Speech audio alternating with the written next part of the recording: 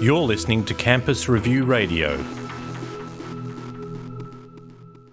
Why do we want to have the company being independent? Well, we want to have people with expertise in the field, which means that probably we'll have to launch an international search, or at least make sure that we have people who have been doing this in the right environment. And as said, we don't have much big pharma or even biotech in Australia, so presumably it will be someone who has been working in Europe or the United States and who is willing to come back to Australia, because preferably these people should also know something about the Australian system.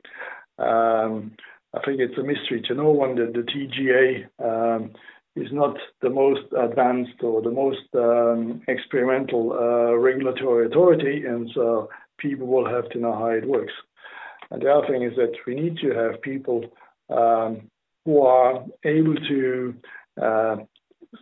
scope what is going on both universities, and for that reason, they need to be independent, because what we want these people to do is go to meetings, meet people on both sides, in universities, in the research institutes, in the hospitals, and they need to be independent so that they cannot be accused of working for the opposition, because this is one of the feelings I had when I joined the University of Melbourne, is that Monash was considered to be the primary competitor or even the opposition, when in fact it's by uniting forces that you're going to get things done.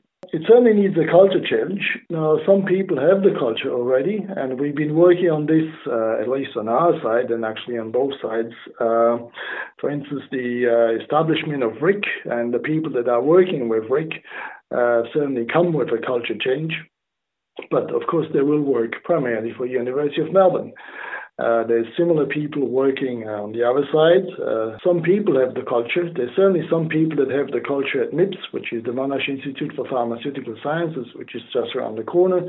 Some of these people have been working with industry. Actually, some of these people are coming from industry. But across the board, we need a culture change. There's this still looming impression that industry is bad and that we can do it all. Now, let's face it, drug development is in 98% of the cases done by industry or large biotech, because this is where the funds are. VCs will not do it. It is the big companies are doing it. So we eventually will need to partner with these people.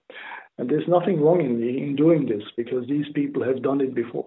We want to institutionalize a relationship between Monash and Melbourne, and between the clinical centres and between medical research institutes. Now, I may be preaching the converted.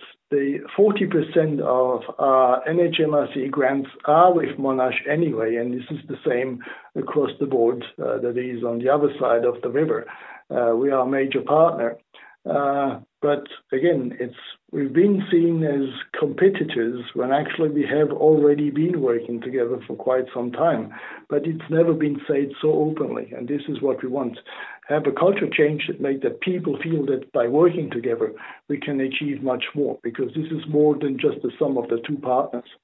There's tremendous resources and tremendous efforts and tremendous things that have been done here, but the realization is not there, because people have been working side by side instead of working together.